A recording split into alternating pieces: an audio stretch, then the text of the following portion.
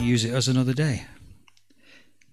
Because one day you might come across someone that you can think, I know what I've got for you, and you hand it over. As Paul Mannering says, he wastes nothing, he gets us ready. So nothing is wasted.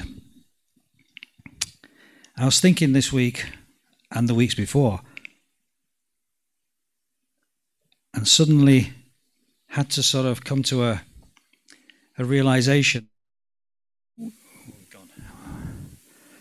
Actually, we're our best example.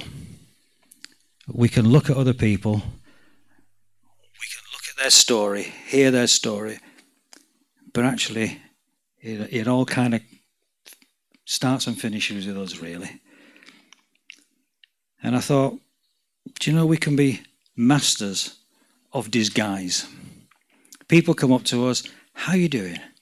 Are you good? Yeah, I'm great. Everything all right? Fantastic. And actually, we're dying inside. Actually, we want to scream, I need some help.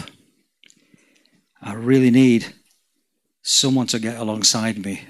But do you know what? I'm a leader. What will people think? What about my reputation? What about my stature and my status? And we can become embarrassed at needing help and needing someone to draw alongside and give us some wisdom, give us some prayer, give us some input that will help us. We can be afraid and just so worried about what people will think. Do you know what? It's not important what people think. What's important is what he thinks. That's what's important. But we learn to hide things so well. And we find ourselves trudging through what the Bible calls the dry and dusty land. And I'm going to read you some scriptures, and they're all taken from the Message translation just to confuse you. Psalm 13 says, I'm hurting, Lord. Will you forget me forever? How much longer, Lord, will you look the other way when I'm in need? How much longer must I cling to this constant grief? I've endured the shaking of my soul. How much longer will my enemy have the upper hand? Take a good look at me, Yahweh, my God, and answer me. Breathe your life into my spirit. Bring light to my eyes in this pitch-black darkness, or I will sleep the sleep of death. The reality is, whether we care to admit it or not, we've all kind of been there.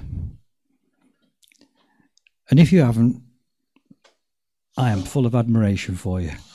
But I tell you, I've been there. I've been in the how much longer, Lord place. It's not a good place. And as I said before, quite often we do it secretly, we do it privately, we do it where nobody knows. But some people know. Some people know. Now, to get to that place, there are things that can separate us from that relationship, from that presence of God. We know that. A massive, long list. Sin, of course. If we're indulging in something, if we're listening to something, if we're partnering with something that we know we shouldn't, then that can stop us from having that relationship with God. Circumstances, lack of money, lack of relationships, lack of help along the way can stop us from getting that relationship with God going. Peer pressure. Spending too much time with the people that we don't need to spend too much time with. Spending too much time on Twitter or Facebook or whatever else floats our boat. All these things can create a problem. A bad attitude. Bit of envy. A bit of hate. A bit of lust. All these bad attitudes can create that cavern. Worry. Instead of giving our problems over to God, we keep them in front of us and we